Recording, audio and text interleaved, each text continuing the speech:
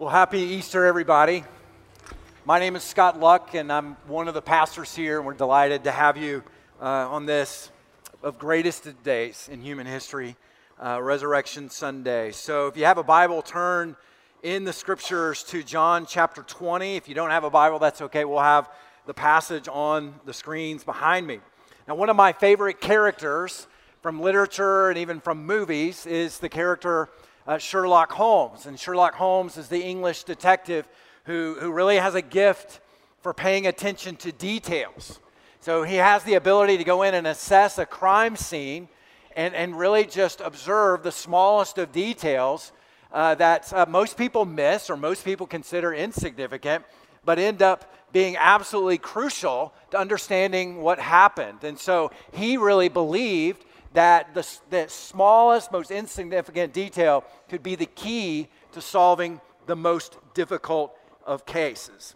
And so what we learn from, Sherlock Holmes is that small things make a big difference.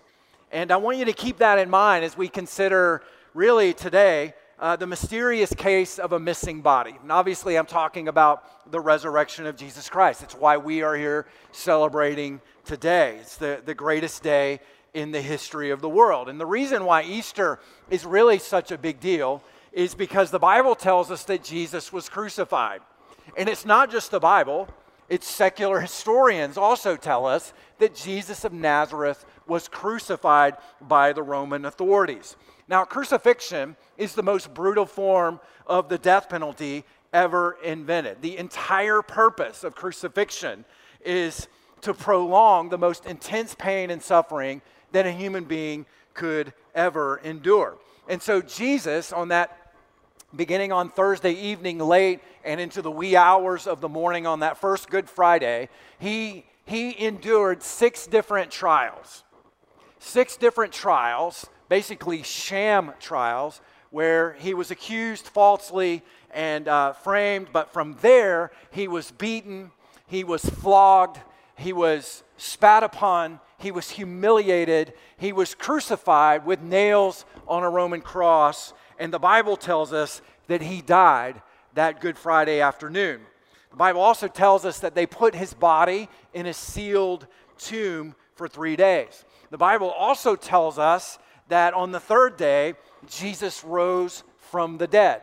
His resurrection was a bodily resurrection. His resurrection was a physical resurrection. It's not just some, kind of spiritual resurrection where we just kind of hope Jesus was raised. We just kind of believe he was raised in our hearts. It wasn't that at all. It wasn't a hallucination where they just kind of imagined seeing something that they didn't really see. It wasn't that at all. And it certainly wasn't a mistake. Mistakes can only be so big. That would be a big mistake, to think that somebody has actually risen from the dead when he really hasn't. What Jesus did on that first Easter Sunday, church, is he walked out of the tomb. He got up and he walked out. And that is why we are celebrating today. Now, I had the privilege with 46 other people from our church to visit the Holy Land just a couple of weeks ago.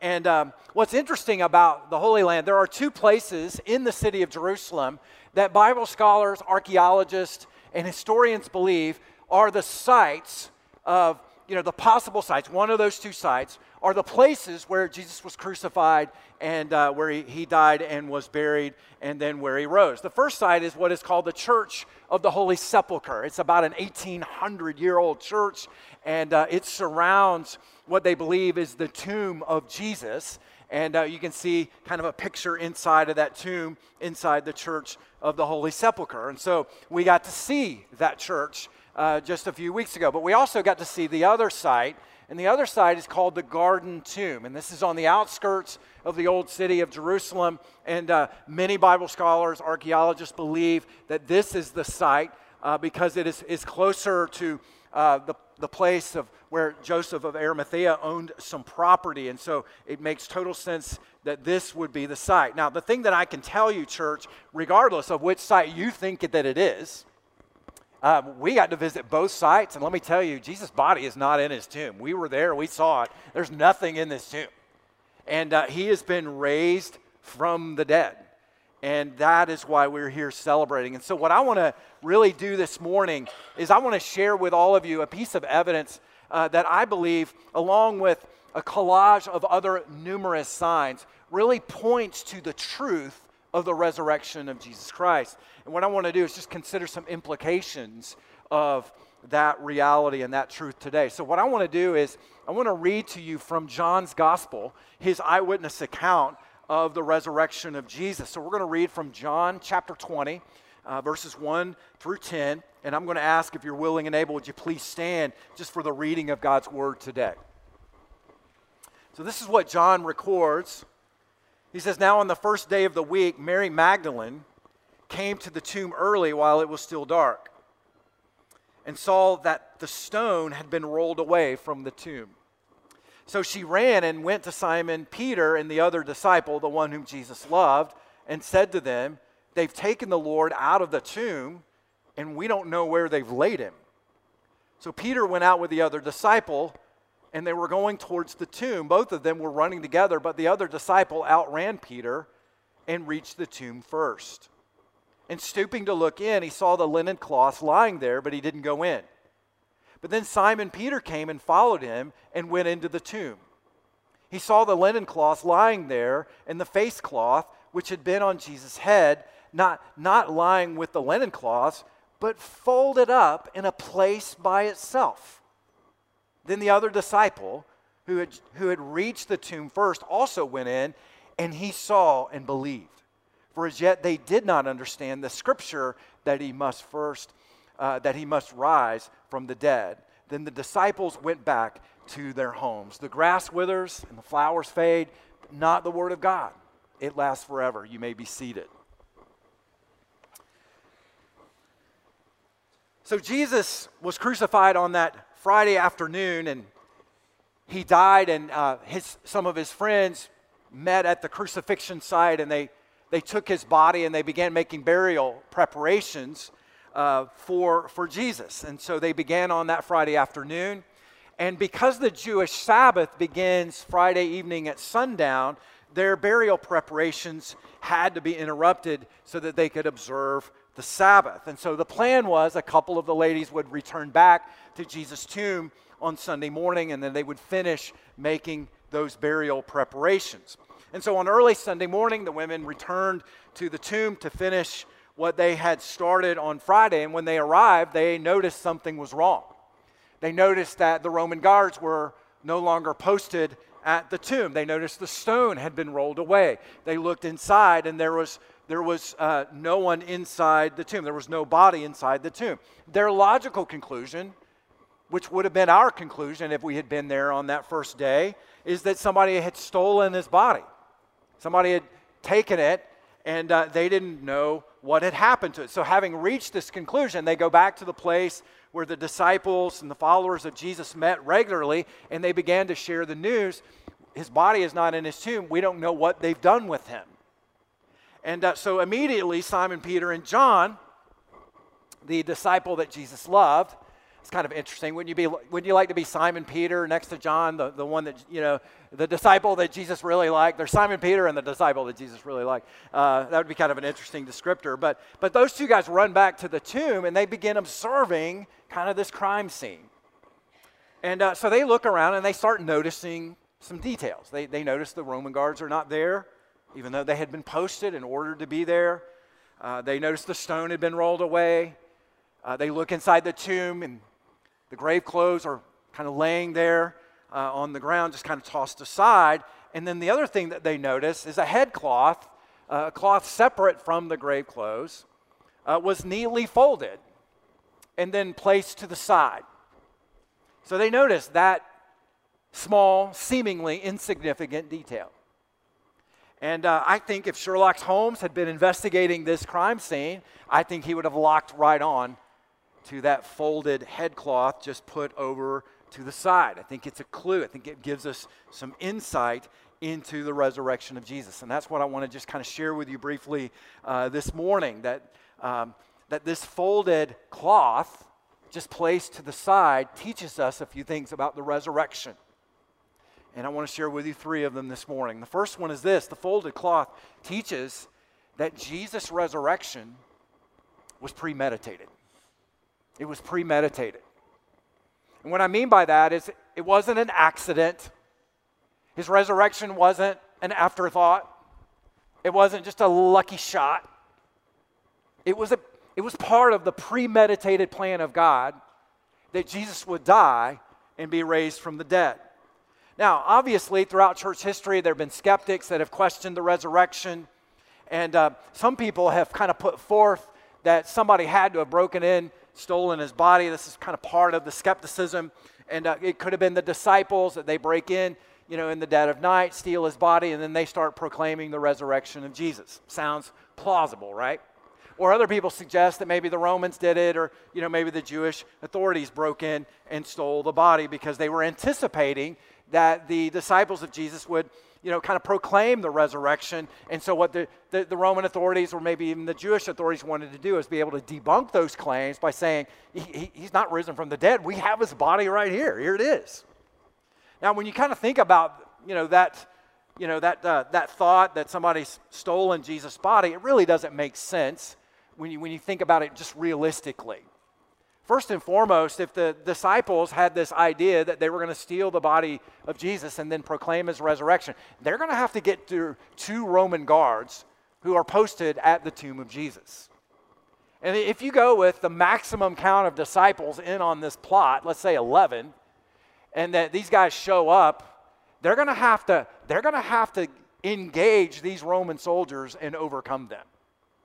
And so the Roman soldiers are the most heavily armed, well-trained soldiers in the world at that time. And if you're a betting man, if you're going to take, either, the 11 disciples on these 2 Romans, you better kind of think that through clearly, because you know who I'm betting on? I'm going to bet on the Roman soldiers every single time. Do you know why? Because the disciples are not trained. They're not trained in warfare. They're not trained in battle. And they're probably not heavily armed. The Roman soldiers are. And I think the Roman soldiers would have carved them up in minutes. And it wouldn't have even have been pretty.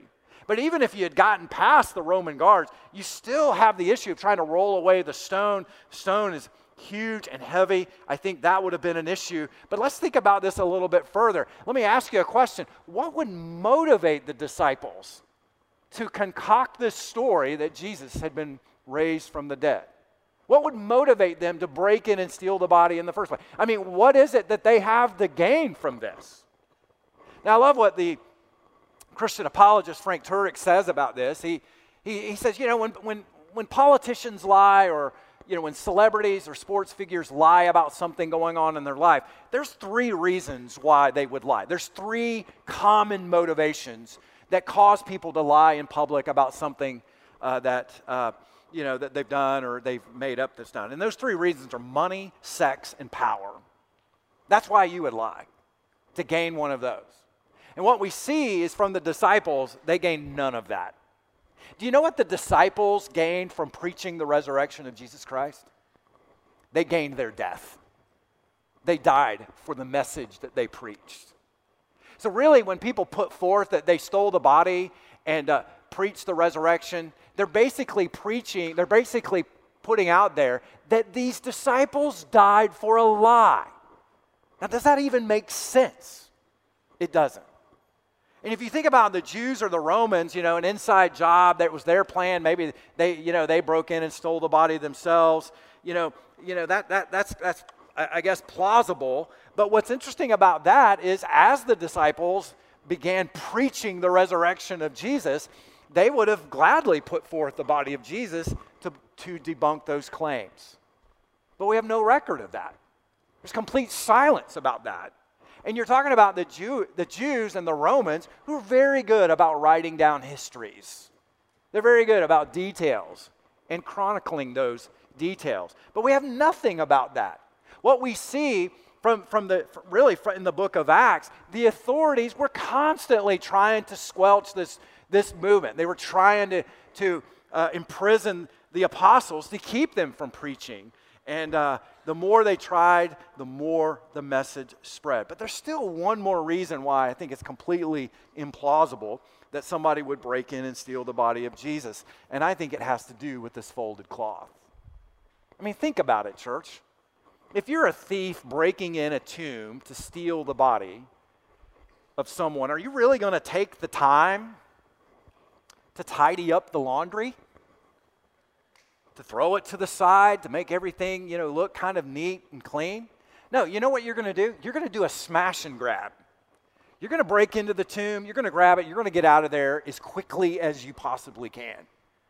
That's what you're going to do. And that's what we see in this story. It's not a chaotic break-in. What we see here is a careful, deliberate, premeditated plan. And that's what we see. And what's fascinating about this premeditated plan is you see it all the way through human history.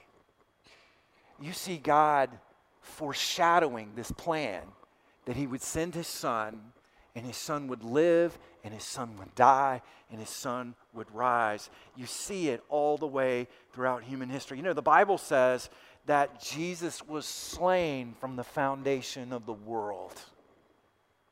That it's a part of this mysterious plan that God has for us.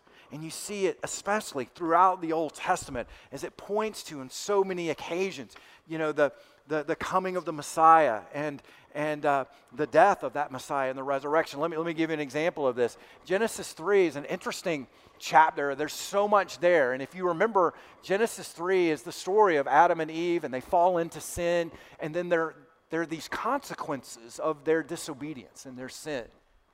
And what God does is he just lists those consequences out. And they're kind of heavy and they're kind of hard, but right in the middle of them, in verse 15, he inserts some really good news.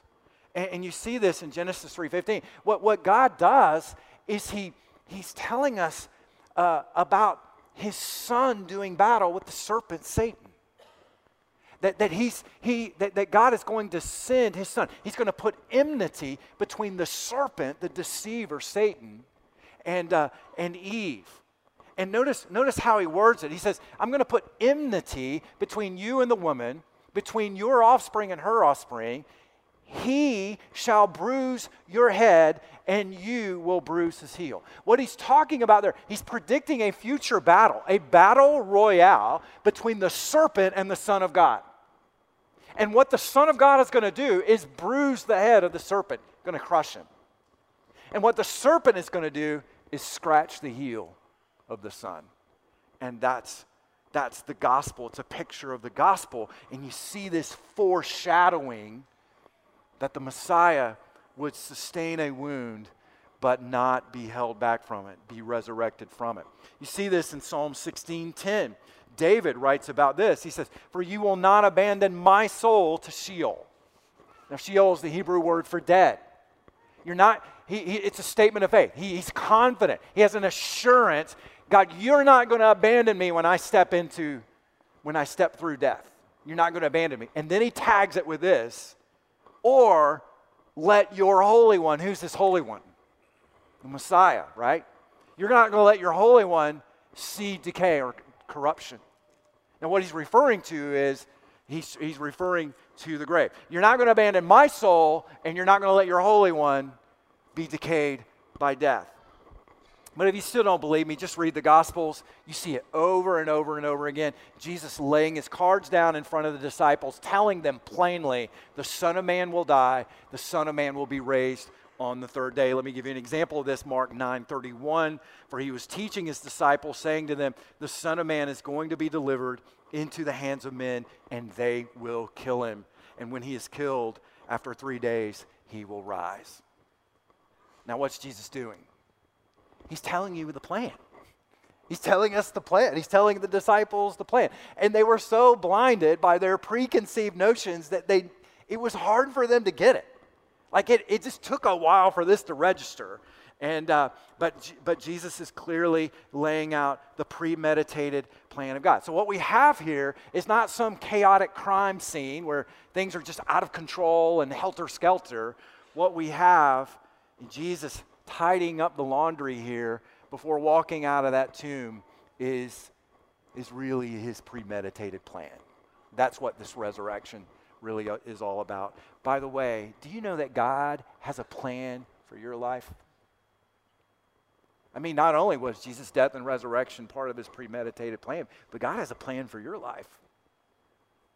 Do you know that God knew before the foundation of the world that you would be here today? You know what the heart of God is? Is to simply reveal his love to you. He wants to walk with you. He wants you to know him, to love him, and to be in a relationship with him. That's what all this is about. He has a plan for you. Jeremiah 29:11 says it. For I know the plans I have for you, says the Lord. Plans to prosper you, not to harm you. Plans to give you hope and a future. We live in a hopeless and futureless world, from human perspective. But God says, I plan to give you hope and a future. And you know what that hope and future is? A relationship with Jesus. That's what it is.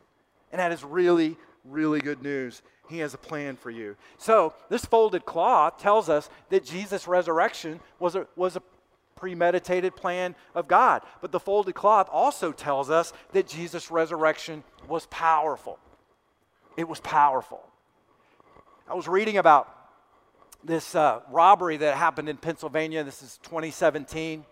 And it was interesting. This man robbed the Dunkin' Donuts in his town. And he didn't rob it for the donuts. He robbed it for the money. I would have done it for the donuts because I love donuts. But that's just me. So, but anyway, what's funny about this robbery, and I actually watched the video of this. This is so interesting. So this guy, this robber, he's got a hoodie on. He's got something over his face. And he's got these dark clothes on. And it's really funny because he's casing out the Dunkin' Donuts. All right, so he's looking at this. And he's out in front of it, and he knows the security cameras are beamed right on him. And so he's out there in full view of the security cameras. And you know what he starts doing right before the robbery? He starts doing calisthenics. Like he starts kind of stretching his legs, and just kind of doing this number and doing some air squats, just getting loosened up. You're like, what in the world is this guy doing? I mean, this is the strangest, most bizarre robbery you could ever imagine. And you know what my theory is on what he was doing? I think he knows full well those cameras are on him. He knows exactly what he is going to do. He's going to go in and rob this Dunkin' Donuts. And he knows the authorities are going to pull that video footage and see what they can learn about the identity of who he is so that they can catch him. And you know what I think he's doing? You know what I think he's saying as he gets ready to go in that Dunkin' Donuts and hold it up? He's saying, you can't touch this. That's what he's saying. You can't touch this. Now, church, think with me for a minute, okay? Imagine Jesus. He is wrapped head to toe in grave clothes. They have poured spices and, myrrh all over him as protocol for burial, what they would do back then. They place him in the tomb on Friday. He's in the tomb Friday. He's in the tomb Saturday. He is in the sealed tomb on Sunday. And then what happens on Sunday morning? Think about it. What happens? Here's what I think happened. I think Jesus stood up and he pulled the headcloth off of his head. And I think what he did is he went like this.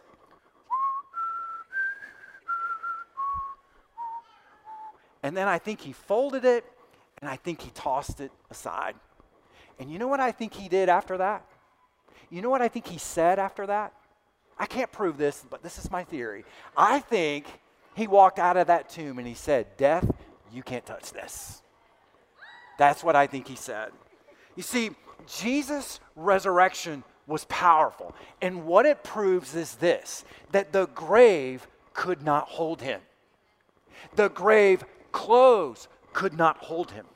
The grave stone could not hold him, right? The Roman guards could not hold him. And most of all, death could not hold him. That's how powerful the resurrection is. That's why this day is not about the Easter bunny. It's about Jesus' resurrection. It's an absolute game changer for you and for me. His resurrection is so powerful. He silenced the boast of sin in the grave. That's what he did. He silenced it. It used to boast over us because it had control over us and it ruled us and dominated us, but no more. The Apostle Paul speaks of this in 1 Corinthians 15:55. He asks the question, "O death, where is your victory? O death, where is your sting?" But thanks be to God who gives us the victory through Jesus Christ our Lord. So think about this. The same power that raised Jesus from the dead is the same power available to me and to you and to the entire world. That is unbelievable. Now, as I was just kind of thinking about this, I was thinking, the truth is this, and I hate to be the bearer of bad news, but it is literally the truth. If Jesus doesn't return anytime soon, church, we're all going to die. We are all speeding towards our death. That's just the truth. And we live in a culture that wants to avoid thinking about this altogether. We don't want to consider it. We don't want to think about it. We don't want to talk about it. In fact, we take all kinds of steps to prevent it from happening because we have this hope that, well, maybe it won't happen to me. And so what we do is we diet, we exercise, and we take supplements, and we go to the doctor, and we do all this stuff to try to fight off death. In fact, when we talk about death, when we tell someone horrible news that somebody has died, do you know what we say? We don't even say she died or he died. You know what we say? He passed away. She passed away. What we're trying to do is soften it, right? We're trying to blunt the blow of it, right? Because it's so painful and heavy and hard, and we want to just avoid it and kind of recategorize it all together. But here's the thing, church. The reason why we celebrate Easter is because Easter means Jesus has overcome death. The resurrection means the death of death. That it no longer has power over us. It is a defeated foe. And Jesus' entire ministry points to this. This is why you see Jesus raising a widow's son from the dead. This is why you see Jesus raising the daughter of a centurion. This is why Jesus raised Lazarus from the dead. He shows up in Bethany. He knows this family. He is close to this family. He is good friends with Lazarus. And he shows up, and he's basically saying, this is going to be a piece of cake. And so Lazarus' sisters say, I wouldn't go up there. He's been dead 4 days. There's going to be an odor. And you remember what Jesus said in response to that? He said this. He said, I am the resurrection and the life, and whoever believes in me, though he die, yet shall he live. And everyone who lives and believes in me shall never die. Translation, I have resurrection power. That's how you translate that. And death is a defeated foe. So practically, on the earth, on the ground, what this means for you and for me is we no longer have to fear death. We no longer have to live in fear of it. Why? Because we have an assurance of our place in heaven because of Jesus' death and because of his resurrection. I no longer have to live with fear and uncertainty about what is inevitably coming for all of us. And that is really, really good news. Now, let me just say another word to some of you here today. There's some of you that are here today and you're Christians. You know the Lord. You've accepted him as your Lord and Savior, but you've drifted in your relationship with God.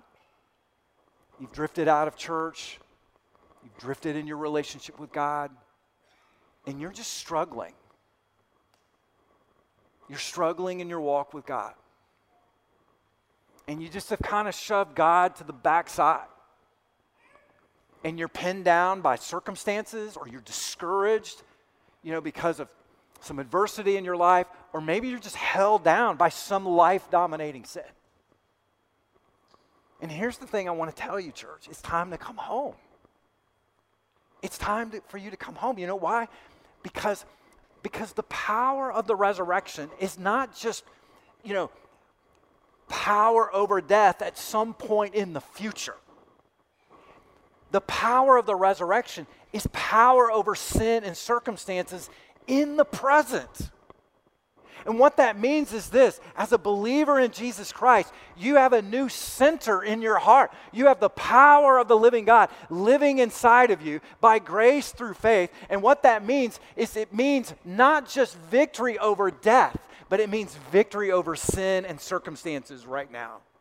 That you no longer have to live pinned down, discouraged, depressed, and just compromised in your walk with God. Let me show it to you from Romans 8:2. Just a tremendous chapter, probably the greatest chapter in all the Bible, Romans 8. But let me show you one verse. Paul says it like this: "For the law of the Spirit of life has set you free in Christ Jesus from the law of sin and death." You've been set free. You've been set free. So it's time for you to come home because that freedom's inside of you. And you're like, "Well, Scott, what do I do?" Well, it's kind of like when you drive home today. You know, you drive home and your hand's on the steering wheel. And what's your hand always doing on that steering wheel? It's always moving, isn't it? Because you're always course correcting as you're driving down the road. If you hold the steering wheel straight and you don't let it move, guess what's going to happen? Yeah, it's going to go off into the ditch because your car is probably out of alignment, right? So there's that. But what are you doing? You're course correcting. You're constantly adjusting. Do you know what? When you fall down, with God's grace and God's love, what do? You get back up. You get back up. Why wallow in it? Why stay in it? You have resurrection power within you, church. It's time to come home. Jesus doesn't condemn you. Let's go. Let's get it right. And how do you do that? You confess, "God, I've blown it. I've messed up. I need your grace." That is the prayer He will answer every time. What are you waiting on? And so that's the power of Jesus. Not just power over death, but power over sin right now. And the folded cloth reminds us of that. All right, but there's one more thing that the folded cloth teaches us about the resurrection, and that is this: that the resurrection holds a promise for the future. It holds a promise.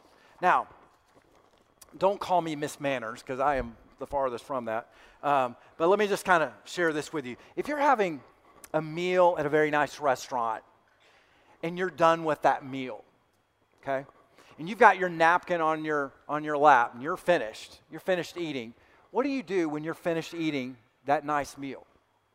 Well, what we normally do is we take our napkin and we just kind of wad it up and we just throw it up on the table just like that, and it sits next to our plate, and that's a signal to your dinner party and to the servers around you that you're finished.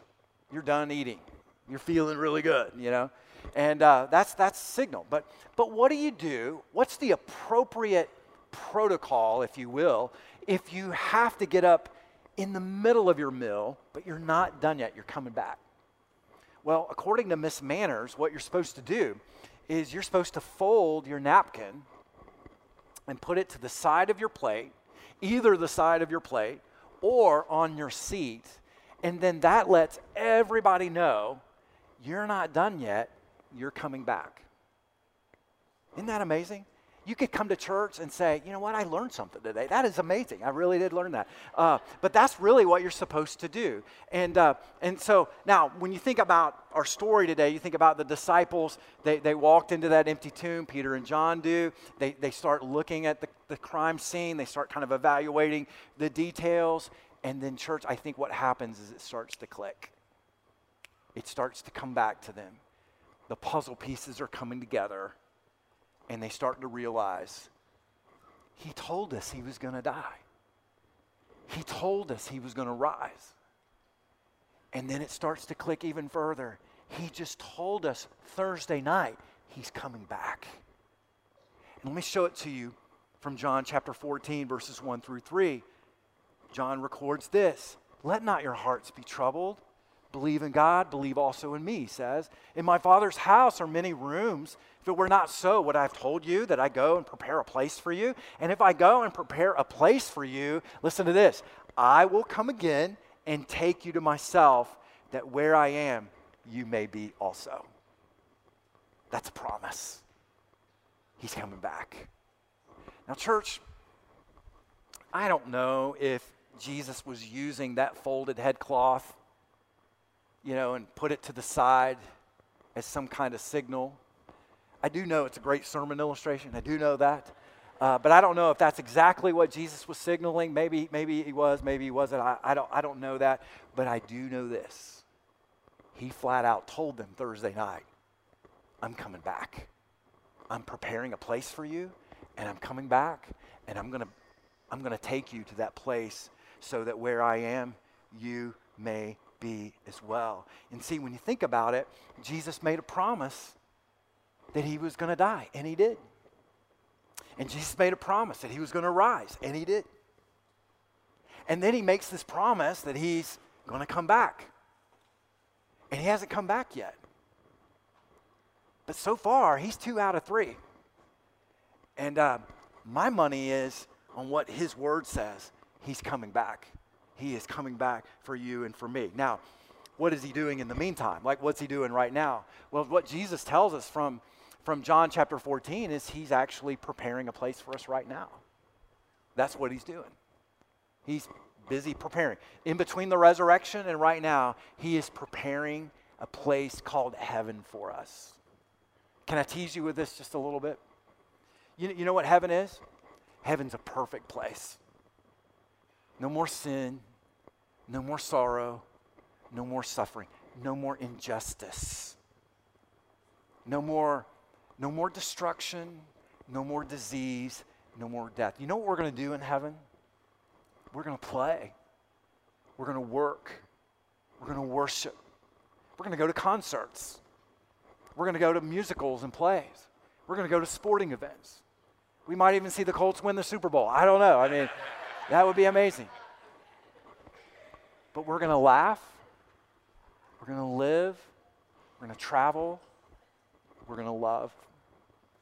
It's a perfect place. And he's preparing that place for us today. And you know what's amazing about the gospel? Is it's an open invitation for all of you to join him. That's where his heart is, for you to join him there.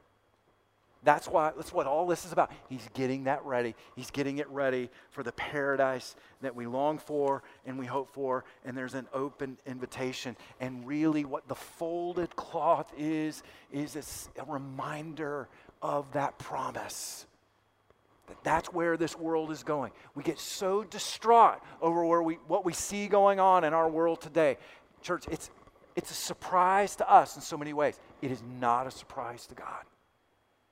He knows this is a broken, sin-cursed world, and he has made plans to fix it, and he is going to do it, and he invites you to be a part of it. Now, let me show you verse 8, because I love how real and raw this is. This is John.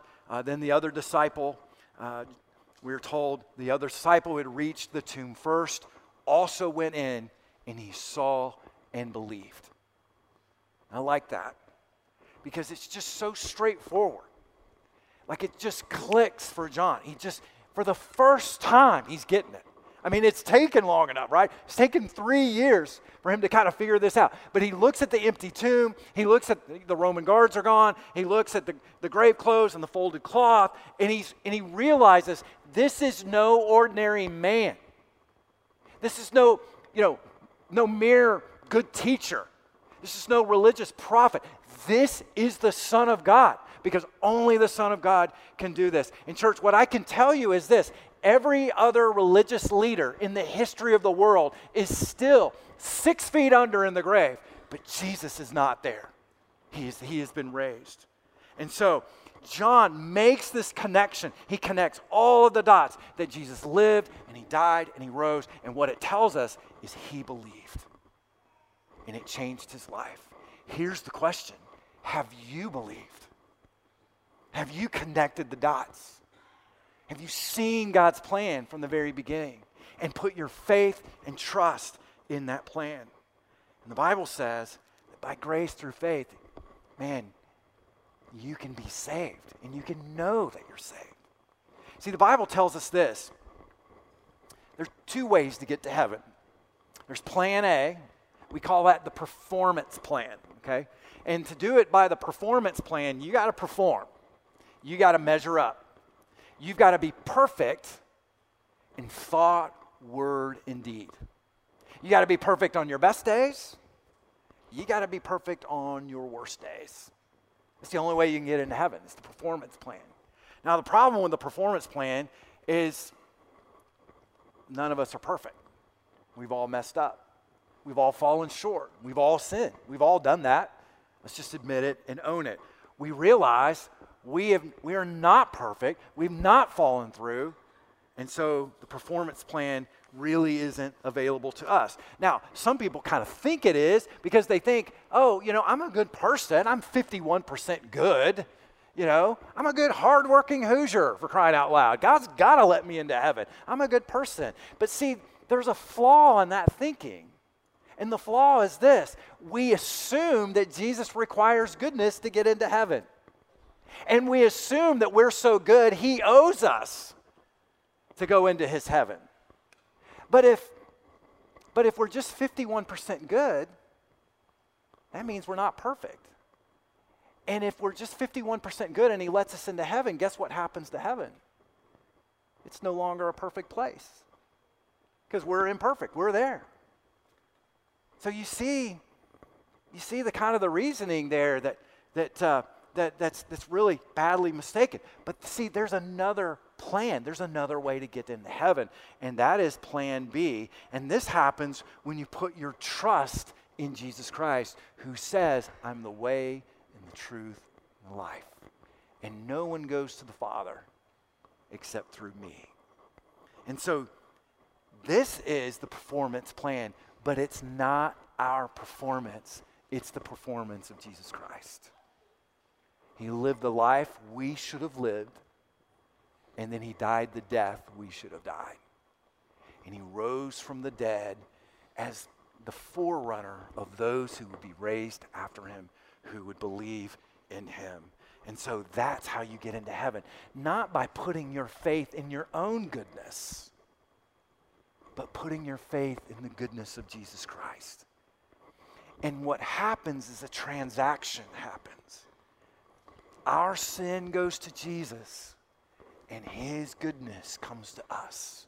And then God views us as if we've never sinned, because he views us through the lens of his one and only Son, Jesus, who died and who rose from the dead. And if you would take a step of faith to embrace his goodness and trust in his goodness, the Bible says you will be saved. You will know God and walk with him. You're like, well, how do I do that? Well, it's simple. It's as simple as A, B, and C. I like to keep things simple, and couldn't be any more simple than A, B, and C. A just stands for admit that you need a Savior. You look at your life, I've fallen short. I've messed up. I'm not going to be good enough. I can't do enough good works to bridge the gap. So I admit it. I've blown it. I've messed up. Secondly, you believe that Jesus died for you, that when he went to the cross, he went with you in mind. He died for you in your place. And then C stands for you commit your life to him. You start following after him. Because if you really believe something, it's going to change the way you live. It's not about saying a prayer or just believing in something in your head and then it doesn't affect your life. That's not real faith. Real faith is, I'm different now. I'm going to follow after Jesus with his help and his grace in my life. That's why Easter is so big, so amazing. Jesus didn't die and rise to make bad people good. He died and rose to make dead people alive. And that's what he wants to do, is put his resurrection power right at the center of your heart. Let's pray together.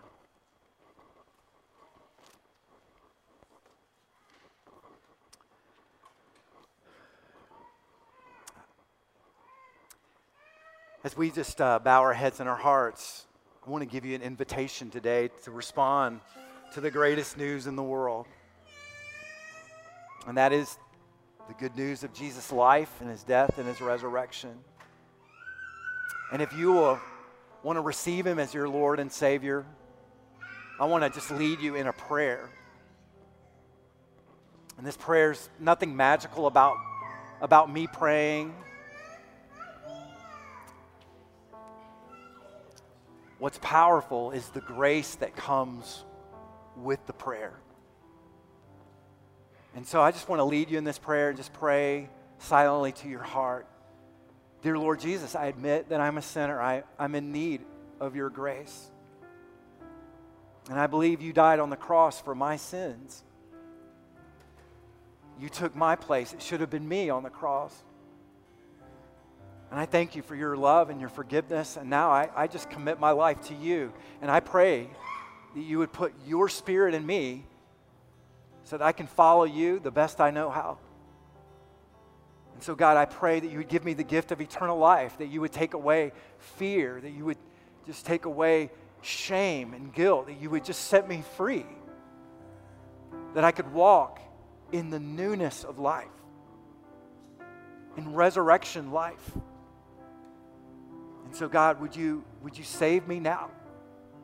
And so I just thank you, God, for every person who's prayed that prayer and the sound of my voice. I thank you for your Holy Spirit who's working. And I pray that, God, you would just give grace and peace and really just confirmation of your gospel, your blood applied, and your power poured out into them. Would you confirm that? We're no longer orphans. We're no longer outsiders, but now we're children of God. We're insiders. Not because we're good, but because Jesus is good. And so, God, we thank you for all of this. And we pray it in Jesus' name. And all of God's people said, amen and amen.